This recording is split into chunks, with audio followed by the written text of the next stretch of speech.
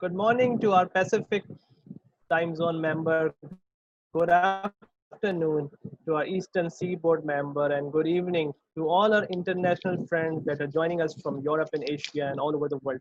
Welcome to the Consulting Mindset webinar hosted by Syed Asim Rashid, where he will be sharing how consultants can successfully navigate through challenges and build a better tomorrow for ourselves. In today's session, it's been sponsored by Skill Ranch, an organization that is providing training and coaching and seminars to empower individuals and organizations. Skill Ranch also hosts a podcast that gives knowledge on hard skills and soft skills for entrepreneurs, professionals, and consultants to impact tomorrow's work environment.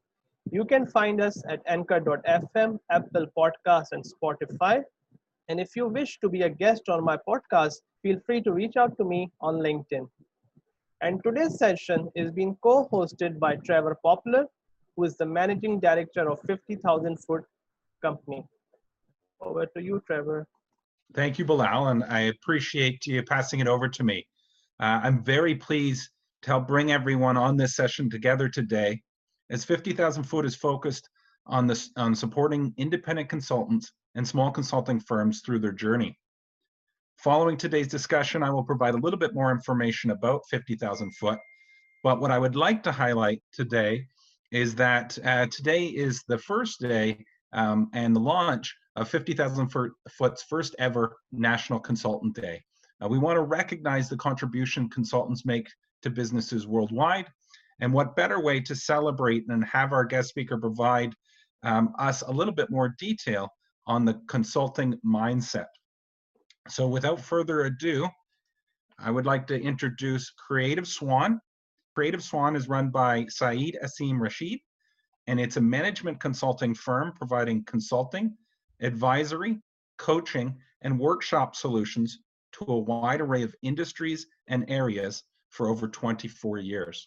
Asim, our guest speaker and the president and CEO of Creative Swan, is an internationally recognized leader and consultant who is graciously given us some time today. So without further delay, I want to pass things over to Asim and look forward to hearing his session and what we need to understand about the proper consulting mindset. Asim, let me pass it over to you. Thank you very much, Trevor and Bilal. Good morning, good afternoon, good evening. Hello, Shirley. Thank you very much for having me. It's wonderful to come and speak with all of you on this occasion. It's fantastic. And the topic is very interesting, the mindset of a consultant or the consulting mindset. Before we take a start formally on this discussion, I would like to run a poll. So Trevor, can we have the poll running first? Okay, so on your screen, you have a question, which is gaining and retraining people's trust is the top challenge caused by changing client behavior. Yes or no? Oh, fantastic. The result shows 88%. And this talks a lot about the type of world where we live, because when this survey was conducted a few years ago, the result in terms of yes was 42%, right?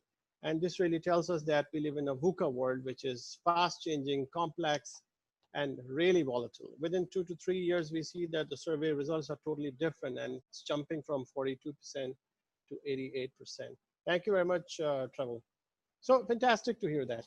So in today's discussion, what I would like to do is, consultants are famous for telling stories. So I would like to talk about a couple of cases, a couple of stories, and then we will try to understand what's a successful consultant's mindset should be, or how it should be working in terms of executing projects for the clients. So the first story that I would like to tell you is about one of my clients that belongs to construction industry. And in terms of construction industry, this client is very diversified. So they have EPC division, they have infrastructure division, they do engineering and construction projects, they are into O&M, operation and maintenance, they are into manufacturing, service operations, and all that. So the client of mine actually hired me to conduct a job for them, which was about developing competency framework. And this competency framework was very interesting to develop because they wanted to develop one competency framework across the 5 divisions. And the 5 divisions, as per the discussion, actually did not agree that all of them can have a similar or identical set of competency framework. Now, this competency framework was pretty important because based on that, they were supposed to develop their people in terms of execution of projects, in terms of developing future leaders. But at the same time, it was pretty hard to seek consensus. And that's where, the value of an external consultant comes into action or comes into play. So when I was supposed to deal with that situation, I had to talk to a lot of people in different divisions.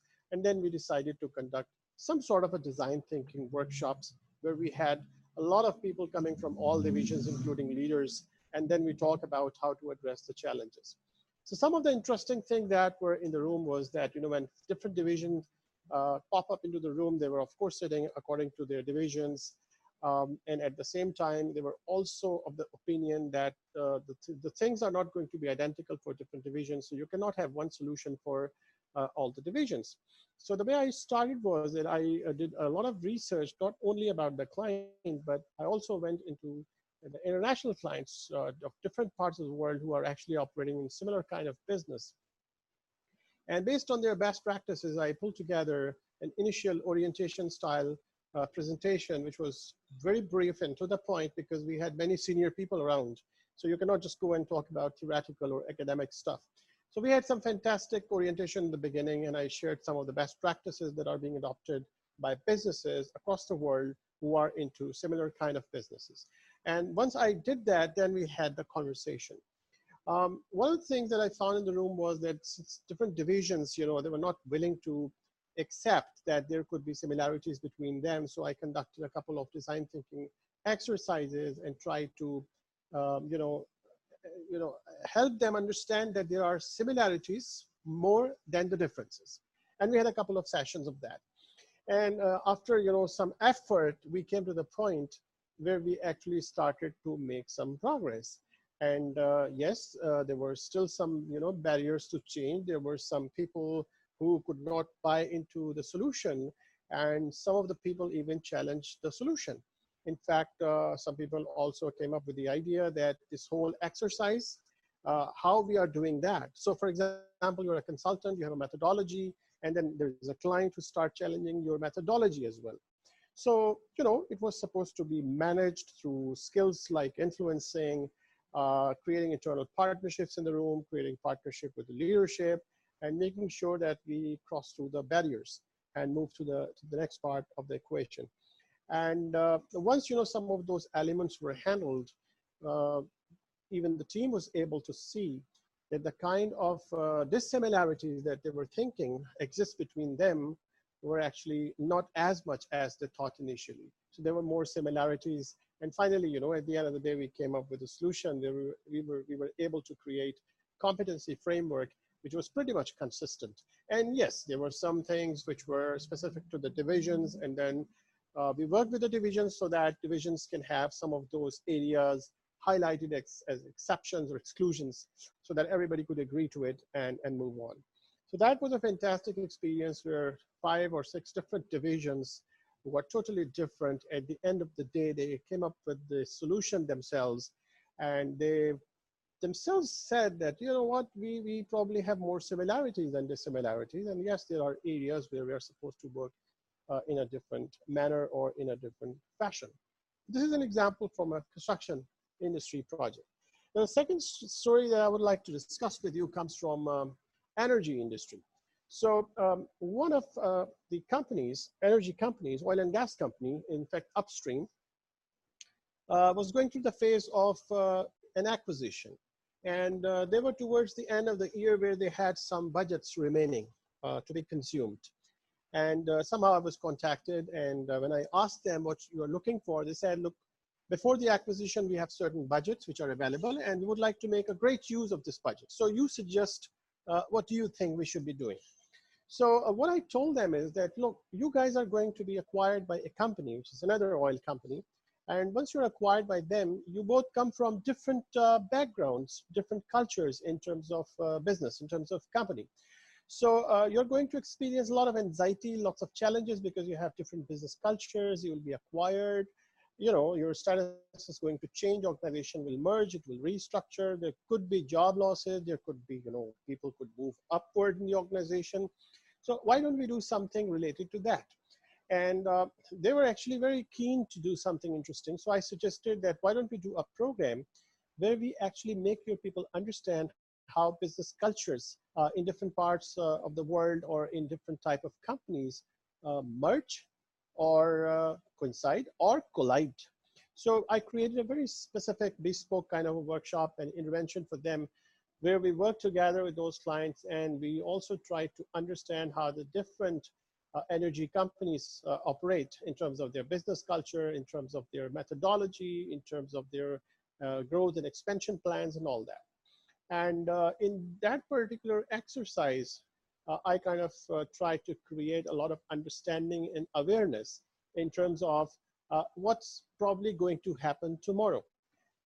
Now, I did that. A lot of people appreciated and enjoyed. But the most interesting thing happened roughly a year later, when actually the two companies who were merged together, I was invited again by the company that actually acquired that company to conduct a change leadership program. And interestingly, there were people sitting in that room who were actually part of that exercise a year earlier.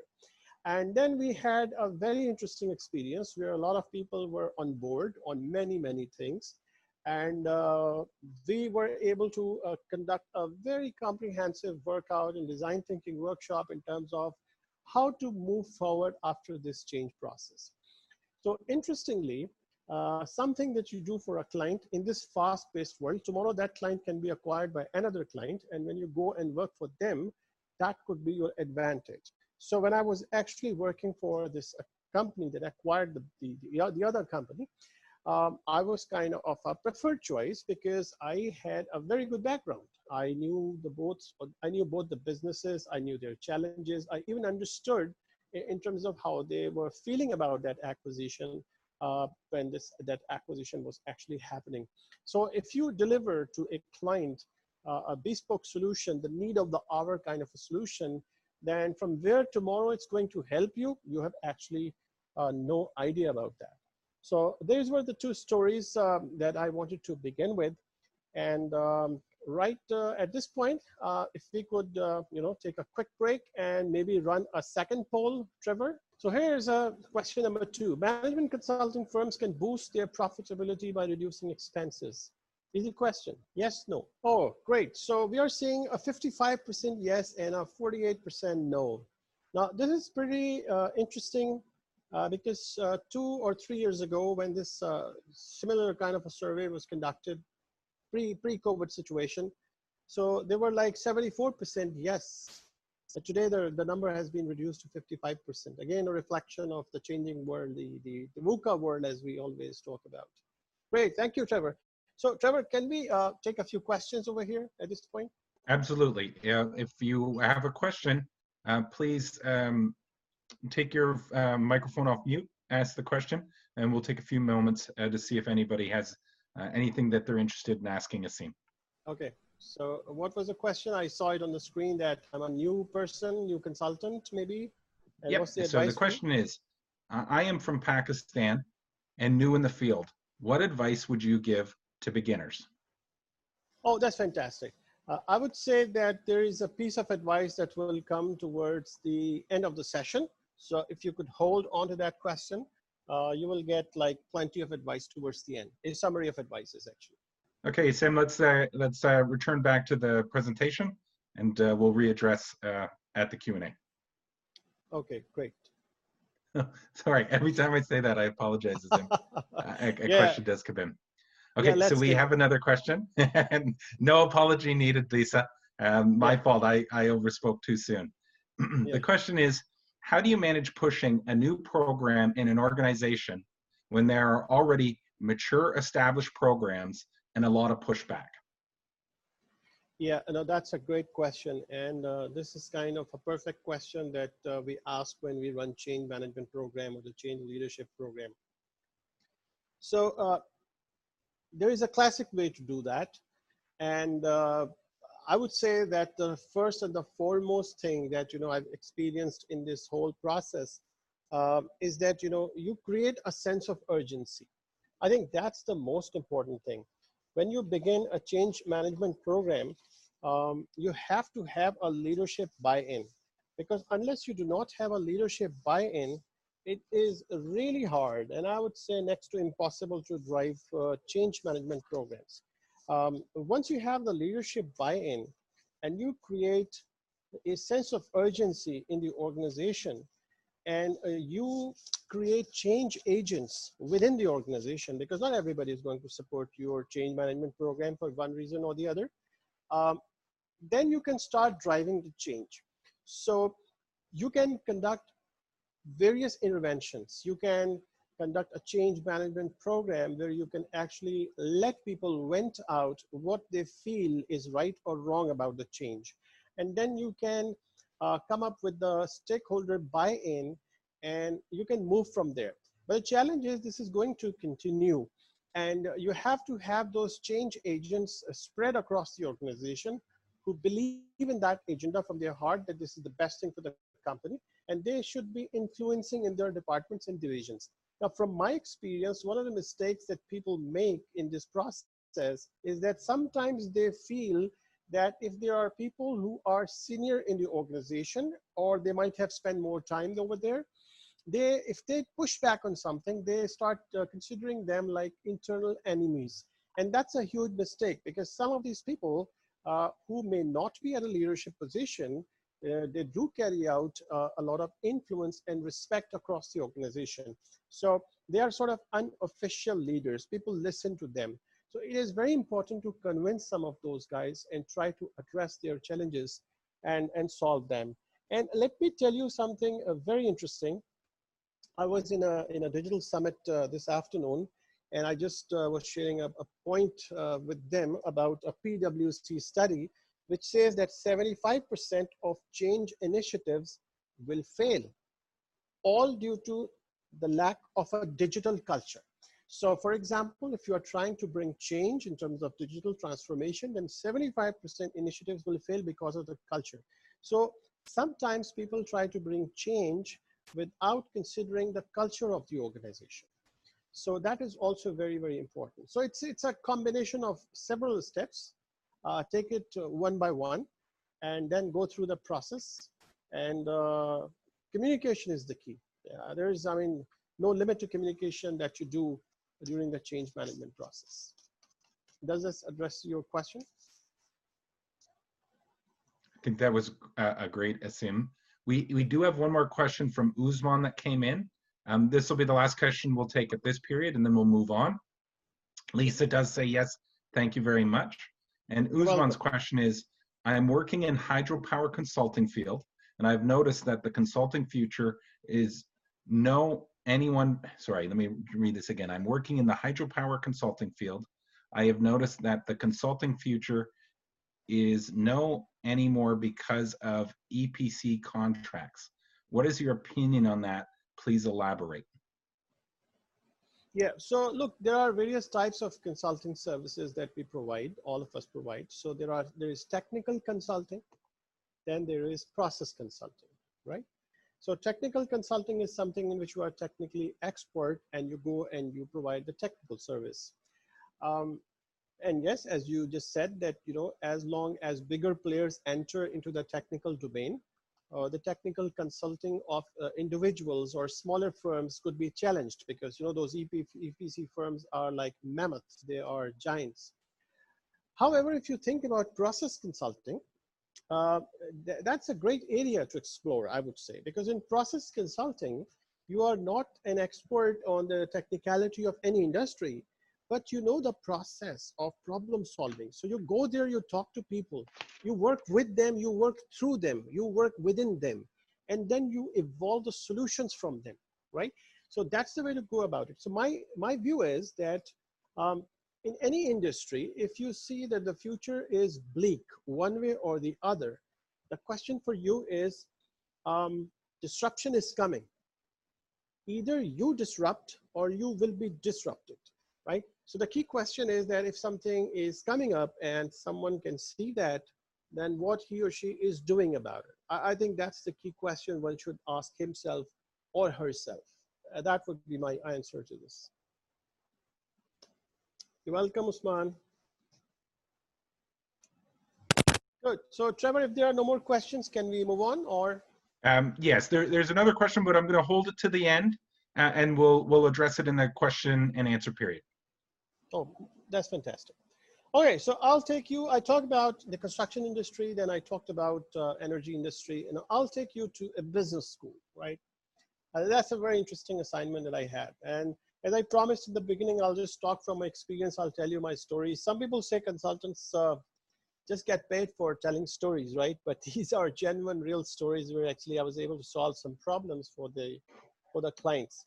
So this client is basically a very prestigious business school, and they had developed a strategy framework, and they just want to make sure that there's a good discussion and progress on that strategy framework.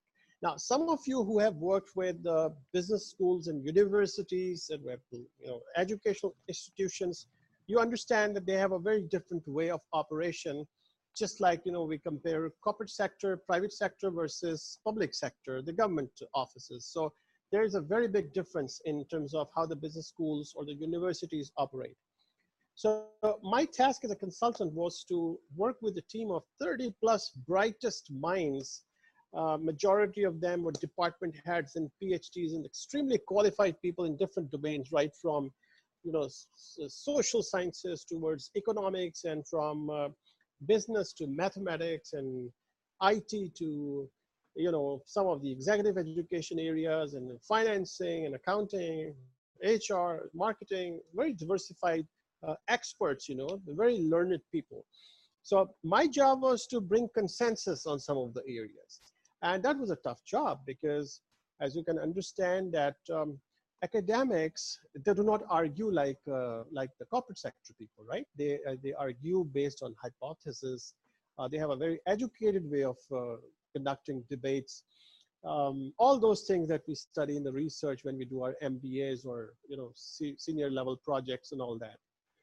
So I had to prepare for that. It was a tough project. So I met with a lot of people, tried to understand the challenges, the future perspectives, the organizational health. I also spoke with the key customer, which was the students, of different areas, and tried to gather as much information as I could possibly can.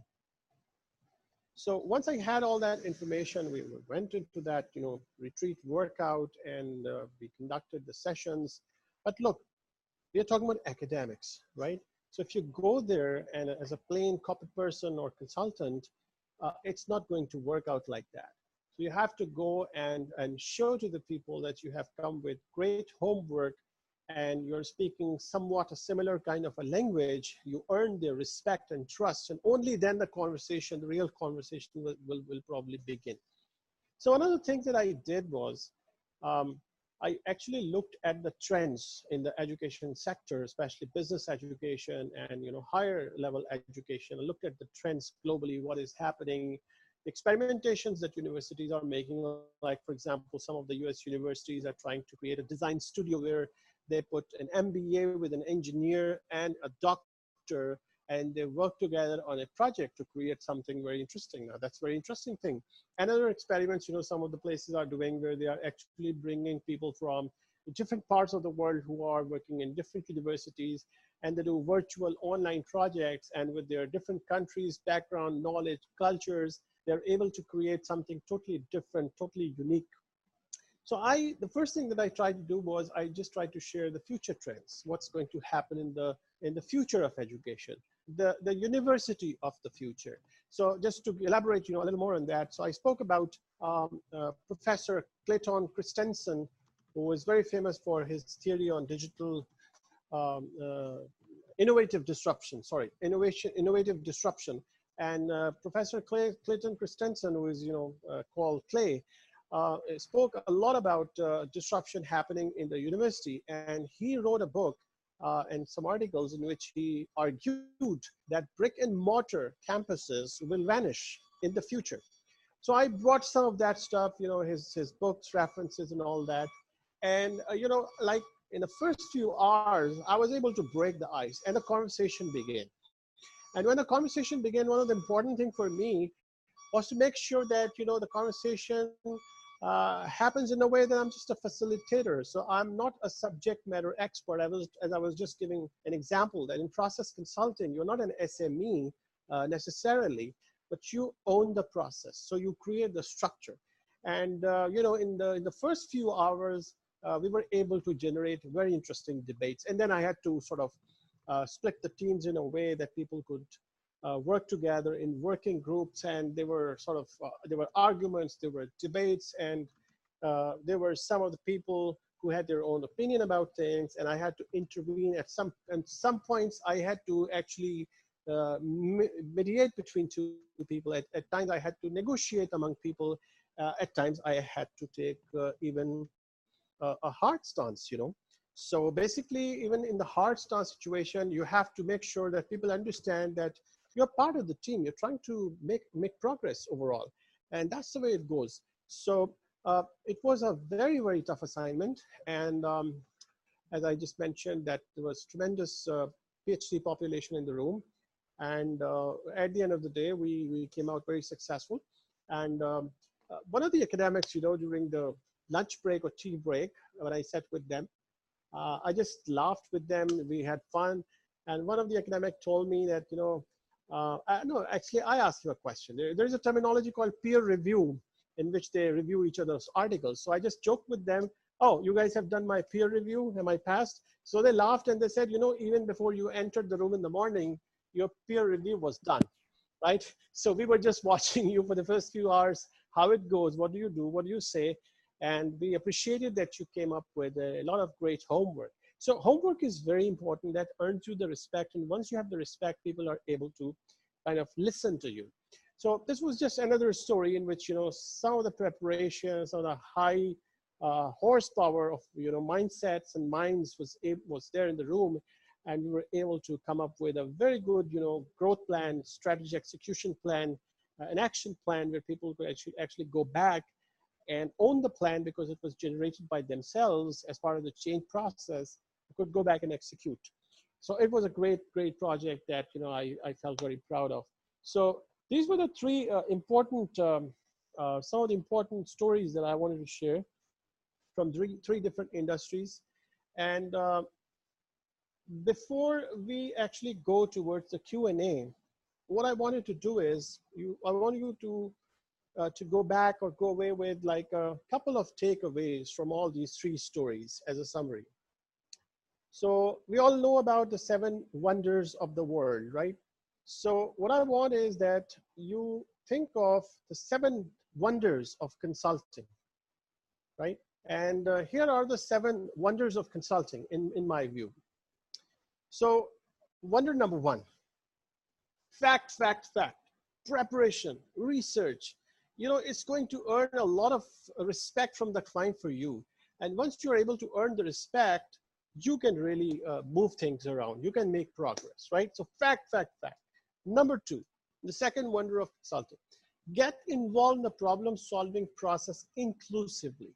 So it's not that you provide a structure of problem solving to people and you just let them solve the problem. Well, you have to get involved with them. And that means sometimes coming in the middle of a heated argument between two people and sort of mediating the situation, doing the conflict management, and making progress, driving it forward. So solve the problem, but in an inclusive manner. Number 3, listen, be empathetic, right? One of the challenges with consultants is they do so many projects. Busy consultants do work in different industries all the time. So they always have ready-made solutions like the back of their hand. They know the solution. But the problem is that this takes you into a situation where you look at the problem and you have a solution. It's the same thing that, if you have a hammer, everything looks like a nail to you. So please listen to the client, understand, show empathy, and don't force your solutions from previous experiences on your client. Try to understand, listen, and try to come up with a bespoke solution. The fourth wonder of consulting, jointly build solutions, right? So yeah, you can get into the problem solving process, workouts and all that, but jointly build the solutions, right? Show your value and create a structure, orientation, create an environment, a conducive environment where people actually solve the problems using practical tools and frameworks. And there are so many tools and frameworks that if we start talking about them, we can speak almost an hour about them. So there is Lean, there is Six Sigma, there is VSM, value stream mapping, there is DMAC, right? There's brainstorming, it's brainwriting, fishbone diagram, there is failure mode and effect analysis. On the creativity side, there are mind maps, there are 6 hats, there's design thinking, there are G-style workouts, the famous old-fashioned and evergreen SWOT analysis, the 7S, quarter 5 forces, growth share matrix, and the list goes on. So these are tremendous tools, but you learn as a consultant how to go and apply them, rather than talking about these tools from a theoretical standpoint. The fifth wonder of consulting, get everyone on board. If there are client representatives in a meeting, in a session, who seem to be disengaged for some reason, it's your job to engage them and use your positive influence, right? Because there is a reason why your client has hired you. If they can really solve all the internal problems, probably they don't need to hire you. You are a third person who can earn their respect.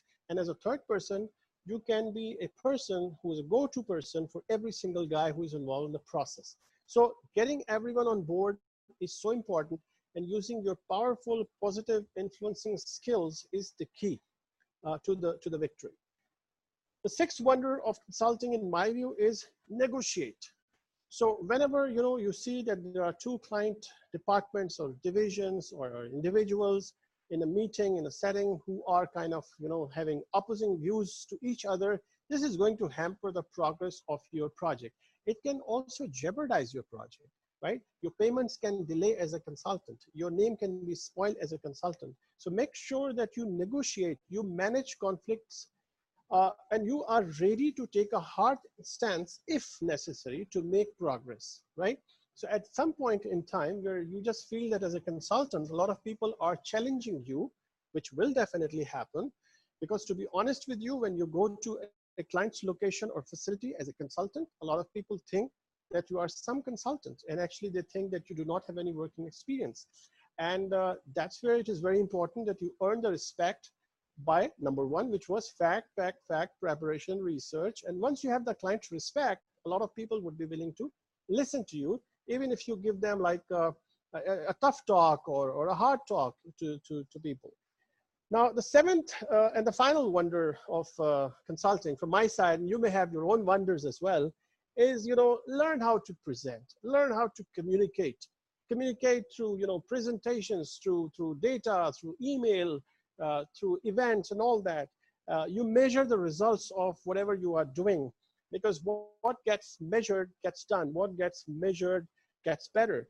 And once you propose the solutions, you follow up, you adjust, you reapply, you tweak, and you make sure that the things keep moving, right? So it's not just about having a very good knowledge. Your presentation ability and a skill is very important. Several years ago, I was in a meeting with a very large consulting firm, and we had a very good discussion, myself and the senior consulting manager over there. And the guy, before I left, he just stopped me and said, "Hey, you know what?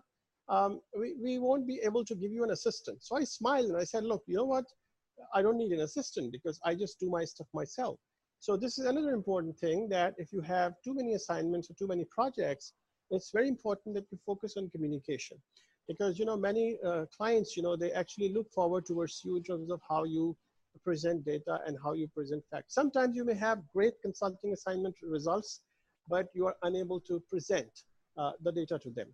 Another important thing is that, as a technical person, at times you may have a tendency to go too deep into the technical affairs, while the people who are sitting in the room belong to the senior leadership. So they speak a different language and they would like to hear a different language. So if you are trying to talk to them in terms of items or areas which are too close to the field, they may not be interested in that. They would like to know what's the bottom line impact on the profit margin.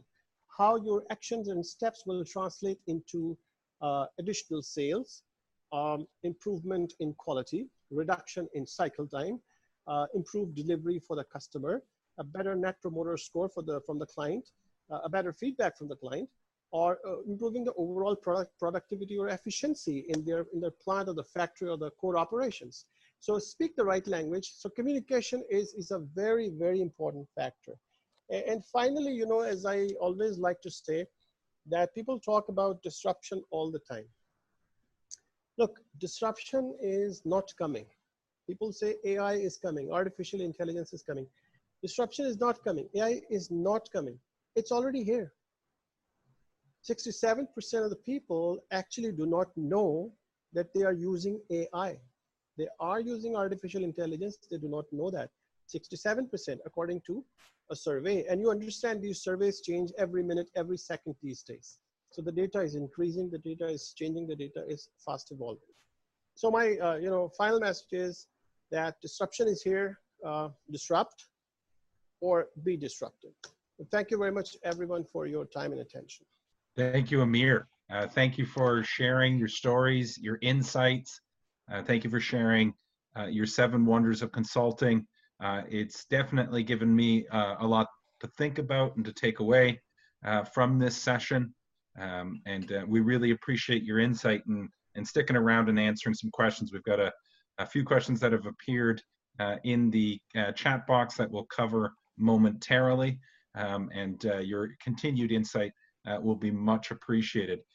Before everybody, we move on to that component, the Q&A session, I just want to take 2 more minutes of your time just to highlight 50,000 Foot and what we are trying to accomplish as a platform.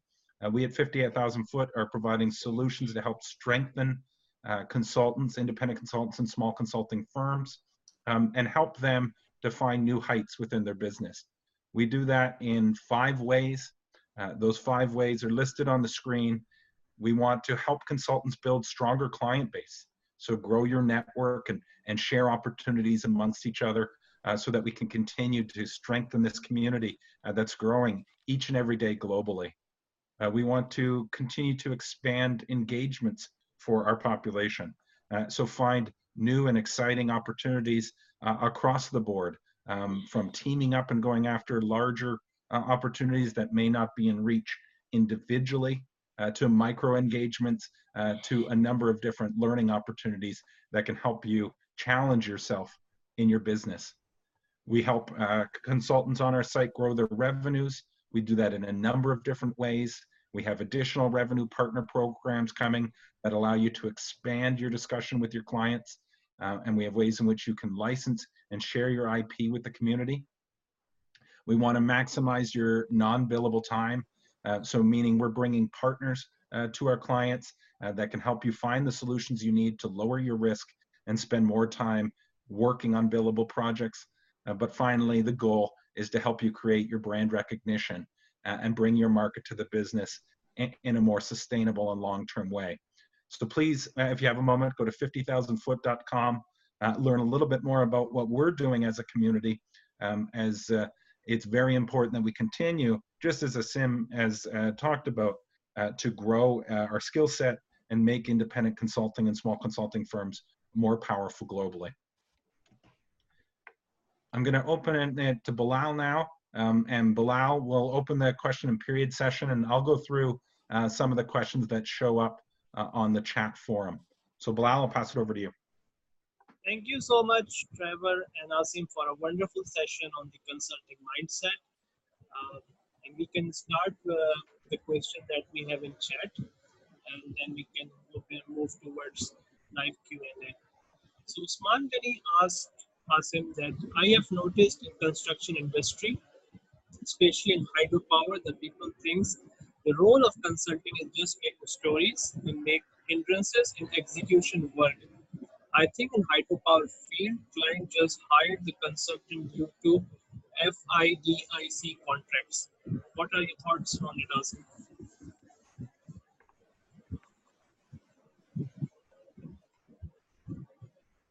Okay, Bilal, so I couldn't hear exactly because I think the voice was breaking a little bit. So I would try to construct an answer based on what I understood. So one of the things that we have to understand is that hydropower projects are high dollar value projects, right? And they are the type of projects in which you have to have funding from very large financial institutions, people like World Bank or Asian Development Bank and all that. Now, when you have to have such financial institutions involved in the process, you have to understand that they have their own process, their own checklists to come and assess you as an organization. And many times you have to take a partner on board who also takes stake in the project or equity in the project. Even the EPC partner sometimes should be large enough to come up with some of those things. Now, what happened is that when you hire consultants in projects like that, they have to take blessings from many stakeholders, including those financial institutions, right? So those financial institutions sometimes are kind of, geared towards those consultants who have already worked with them in the past, who understand their process, procedures, documentation requirements, and they have a tendency to kind of route you towards those consultants, because everyone's job becomes much easier. They can connect with the client better and also explain to the client what's needed by some of those financial institutions. So yes, I mean, for hydro projects, which are high dollar value projects, the game is totally different. And as I just mentioned, that in this type of projects, the type of consultants that you need are totally different. They are very different from process consultants, from management consultants. They are generally pretty sort of well-groomed in terms of handling the techno-financial aspect of the project. So that's why, hydro is again a very specialized area. We have to understand that. Not everyone can just walk into a hydropower project and start doing things from a technical standpoint as well as commercial standpoint. So yes, I mean, it takes time to develop expertise as a consultant in those projects. And if you get a chance to work with some of the larger financial institutions in one of those projects, it's going to be great learning.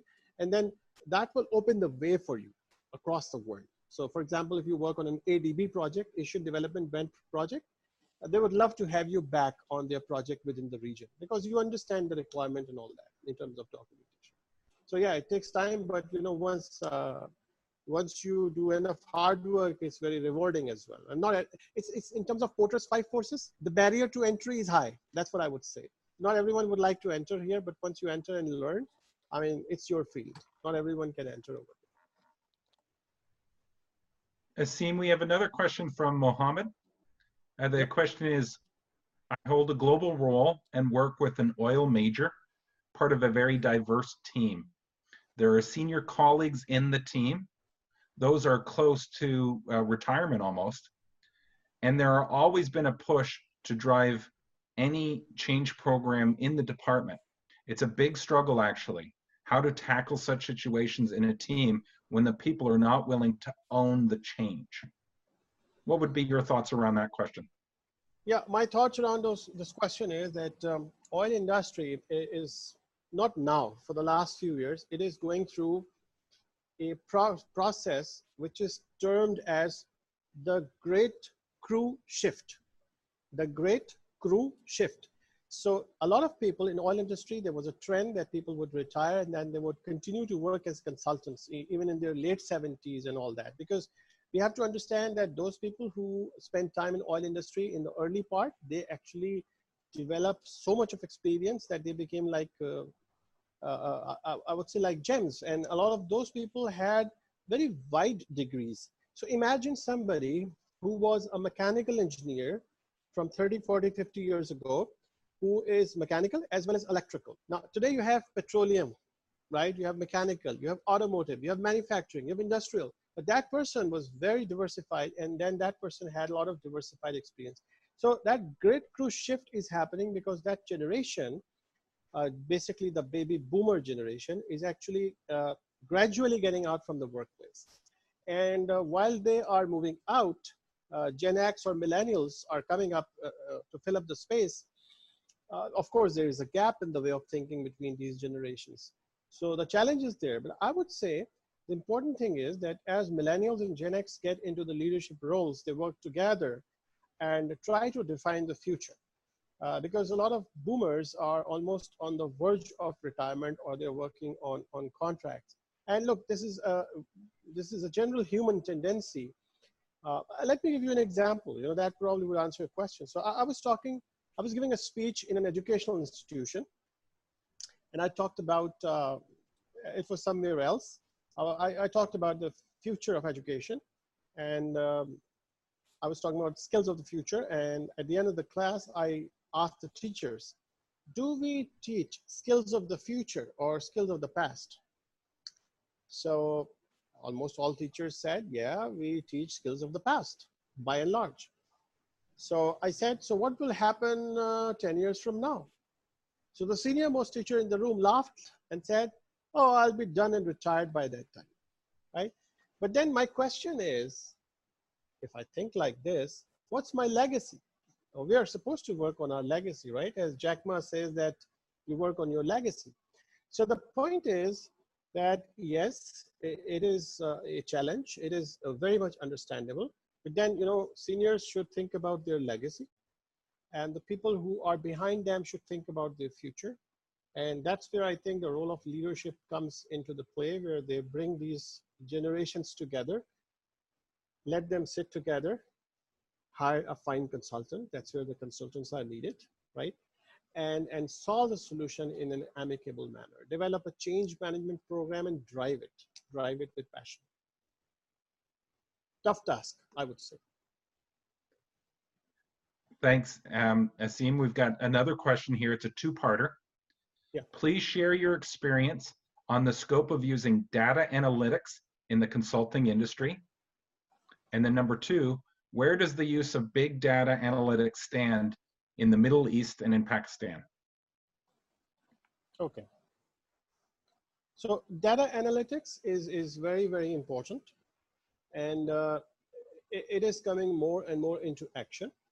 But let me tell you one important thing, that a lot of organizations can still fix a lot of their problem using basic data analytics techniques, right?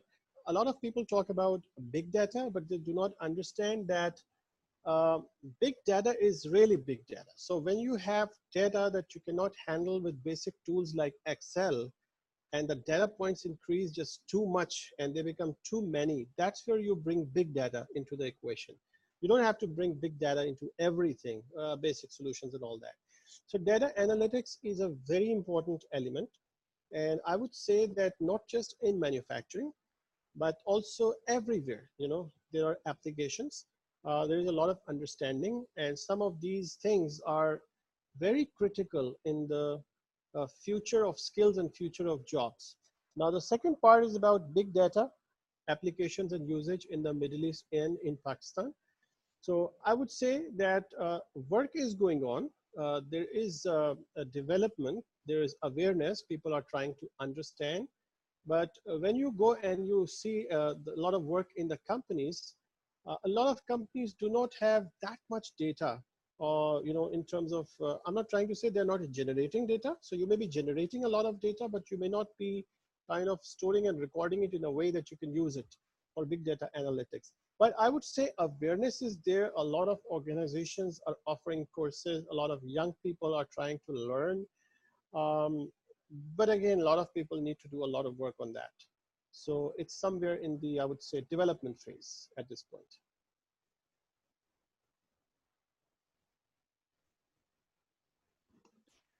We have another question. The question is, how to trust consultant that he will be able to tackle the strategic issues that were outside from the one's experience and expertise, like digital and AI? If I understand the question correctly, you mean to say that you want to hire a consultant for stuff like digital and AI, and it is beyond his or her capacity or capability. Well, then it's very hard, because I tell you that you may hire a process consultant who is basically an expert on running a design thinking workshop, right?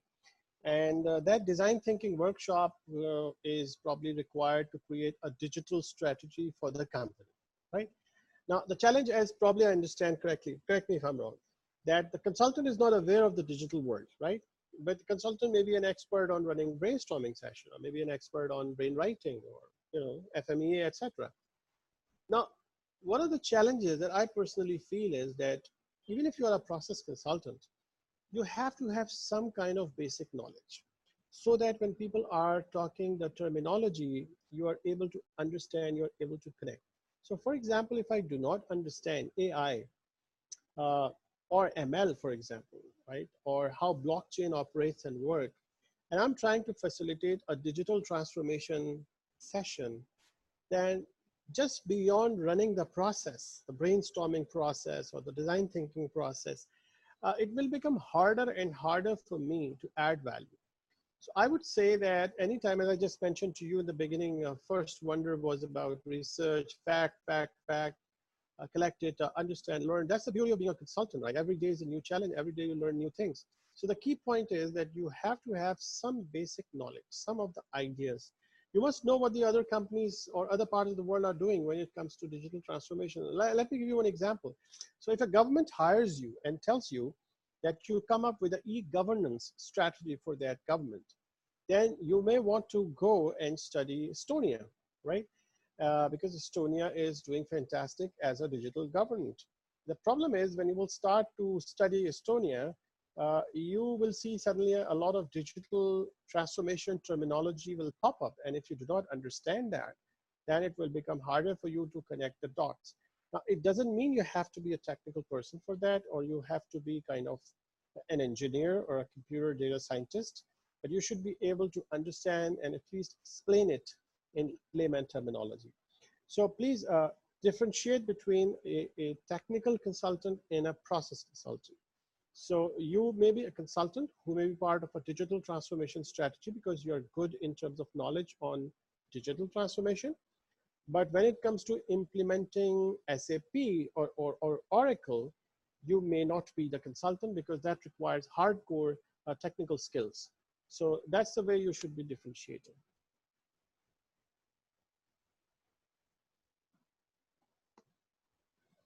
Thanks, Asim.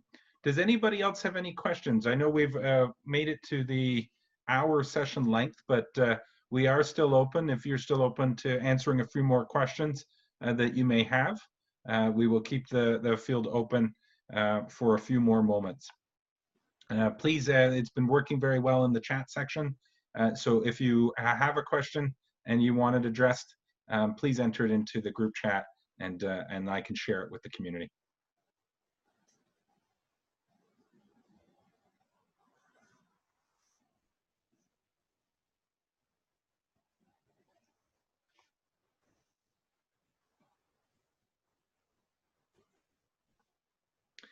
Asim, Lisa says thank you very much, and she enjoyed it very much herself, and so she appreciates your support and your session today.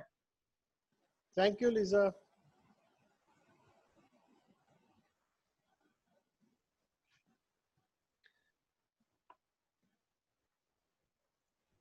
Okay, we have another question here.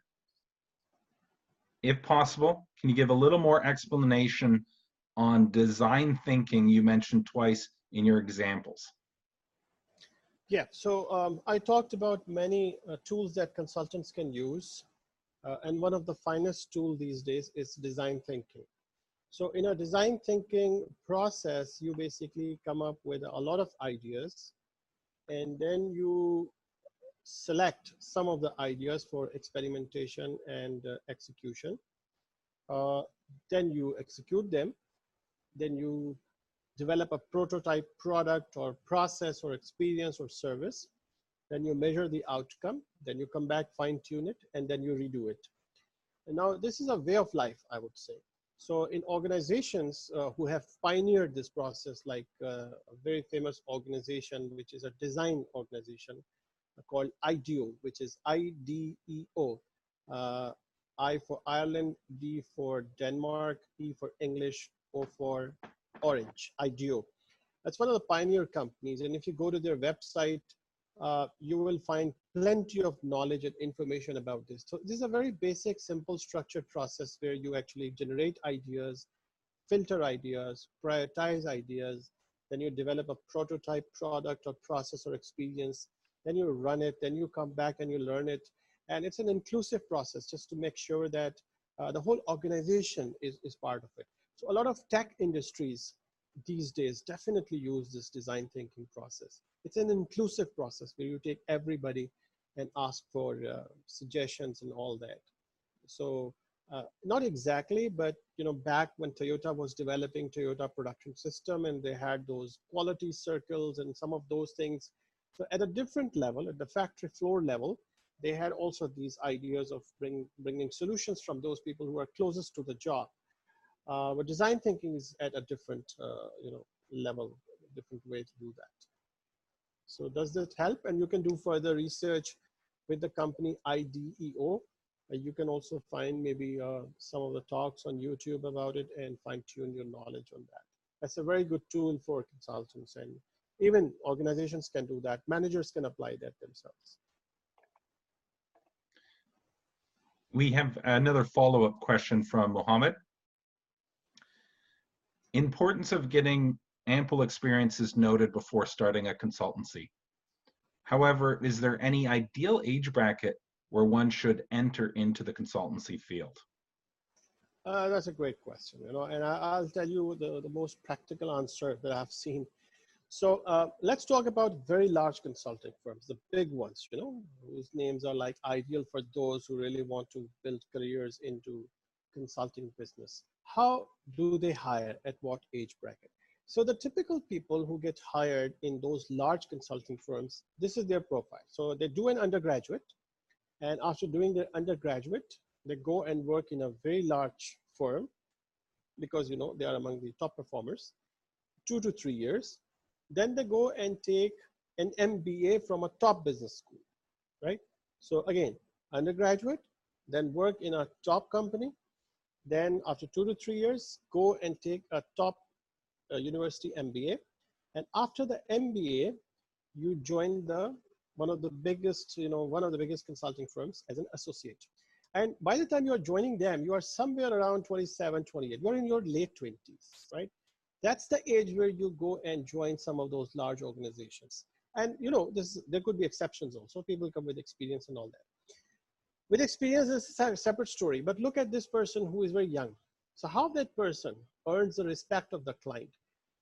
They have to study a lot. They have to, go through the research reports. They just read, and come back and, make presentations and make cases, make analysis in front of their seniors. And then they go and present those things in front of, top company, Fortune 500, Fortune 100 company CEOs. Those CEOs are not going to listen to those people who are in their late 20s with no experience if they do not come up with a lot of research. So that's why when I said in the beginning, fact, research. So if you are backing up your answers with a lot of facts, data, numbers, other companies' benchmarking practices and all that, then the CEO will listen to you, because that CEO may not be having the type of exposure that you may have as a consultant or working with several companies. So while there's no ideal age, I just told you that even in your late 20s, you can go and join a consulting firm. Work hard, fact, research, study, and earn the respect from your client, and you will do fantastic. A lot of those consultants are pretty young, in their late 20s, and they're very confident in terms of presenting the right things to very senior people.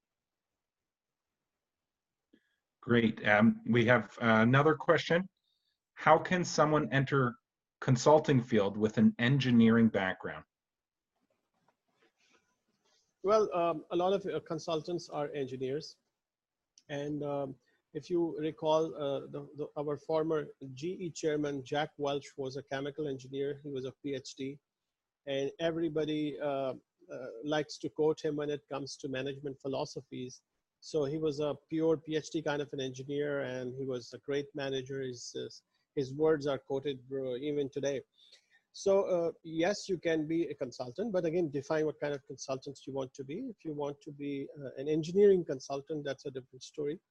if you want to be a management consultant or a process consultant, then it's a good idea that you go and work in a company for some time and develop your skills.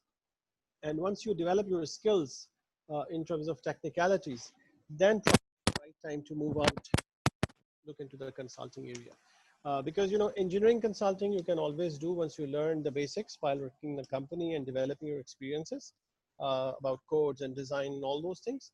But when it comes to design consulting or management consulting, design means the business design and all that, not the engineering design. Then basically you need some experience that would help you. So yeah, you can enter with experience. And maybe sometimes people say that on top of your engineering, if you take an MBA degree, it actually prepares you in some way towards consulting, because in MBA you actually deal with a lot of industries, and that develops lots of skills in terms of tools and frameworks and presentations, and that actually helps you in terms of developing as a consultant. So one way to do that could be this one.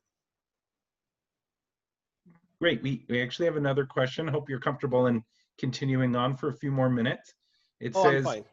okay, great. It says, is it appreciated to quote other companies' data and analysis as an example to different companies' CEOs? Yeah, that's a great question. So the first thing that you have to see is, as a consultant, um, one of the things is ethics, your consulting ethics. So you work with several clients, you work with several companies. You have to understand from your client, number one, whether you are allowed to use their name in any of the examples or any of the data points and all that. And when it comes to data, it becomes even more severe, even more important. So it is very important that you have to have written permission, in my personal view, from your client before you decide to share their data.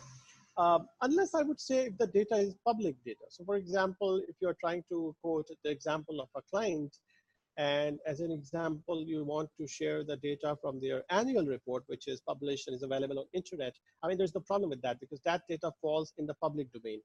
But the challenge for consultants is that sometimes they sign NDA, the non-disclosure agreement with their clients. So when they sign the NDA, they are not supposed to take any information out of the NDA. Now, sometimes they do not sign NDA, and that's where I think a very important ethical decision comes for the consultant, whether they should be sharing that data or information or not, using the name of the client or without using the name of the client. So, there are situations where actually people sometimes, ask for some information and data because they know that I've worked on some of the projects which are known to people for some reason, because there were, information travels in the open market. But I just tell them that, look, the data is it's client's property, and one of the things that earn you a lot of respect as a consultant is that customers believe that you will not go out and say wrong things about them.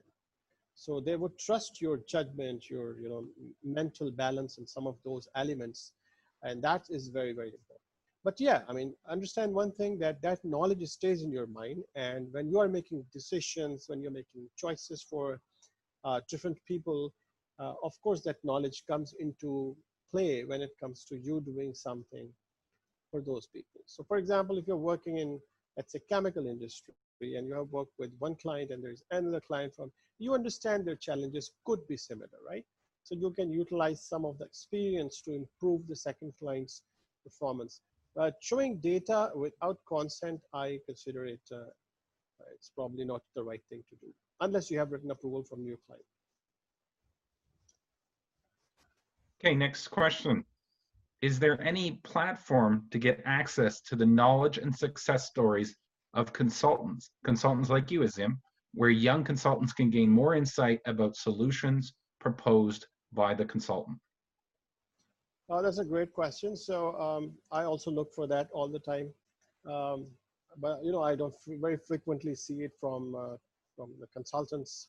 But what I do, first of all, I just shared a couple of stories with you, challenges and some of the things. I write about my experiences on LinkedIn, and I go to some of those consulting firms, to their websites, who actually produce documentation on a very regular basis on a mass scale. And I'm talking about the very large consulting firms, right? So many times if you read their articles, if you read their case studies, they write about their experiences all the time. Of course, they never quote the name of the clients unless they have the approval to take the name of the client. So you can go and read on the websites of large consulting firms. There will be plenty of articles which you can read and understand the trends, and you can really learn a lot on those websites. Especially there are reports at times. But the problem is that there's tremendous amount of information, data, and best practices available. It's a 150-page report with charts and data and data points and numbers. People just don't want to read that. If you read that, you will be surprised and amazed at how much information is out there. And I mean, we can just keep learning for the rest of our lives, and the information will not finish. Azim, if I can, I'm just going to add a little bit to that. The 50,000 foot platform is designed so that you can create a network, no matter if you're a young consultant, a growing consultant, experienced or retired. It is a forum in which you can connect with different consultants and speak to them about their experience overall. So just making that aware to the community that it is a good place to go and meet clients like Azim and learn more about consulting in general, no matter what level of consultant you're at. We are through the question period. There's no more questions in the chat room. So again, I'd like to just thank you very much for your time. We really appreciate it. For everybody on the line who may have come in a little bit late, we have recorded this session. It will be posted in many different locations, and we will share it out. On the share, we will have a destination where you can ask further questions, and we will be able to get questions and answers returned to you. And so please look for that link, and we'll be sharing out this video moving forward. Any last words, Azim, before we close out the session? No, I just wanted to thank you, 50,000 Foot and Skill Ranch, for having me. It was really fun. And I hope people would find it beneficial. And if they would go back with one takeaway, I think that's going to be fantastic. So thank you very much, everyone. Thank you very much for having me. Thank you, everybody. Have a nice morning, evening, or afternoon. Thanks very much. Yeah, you're welcome. Thank you so much.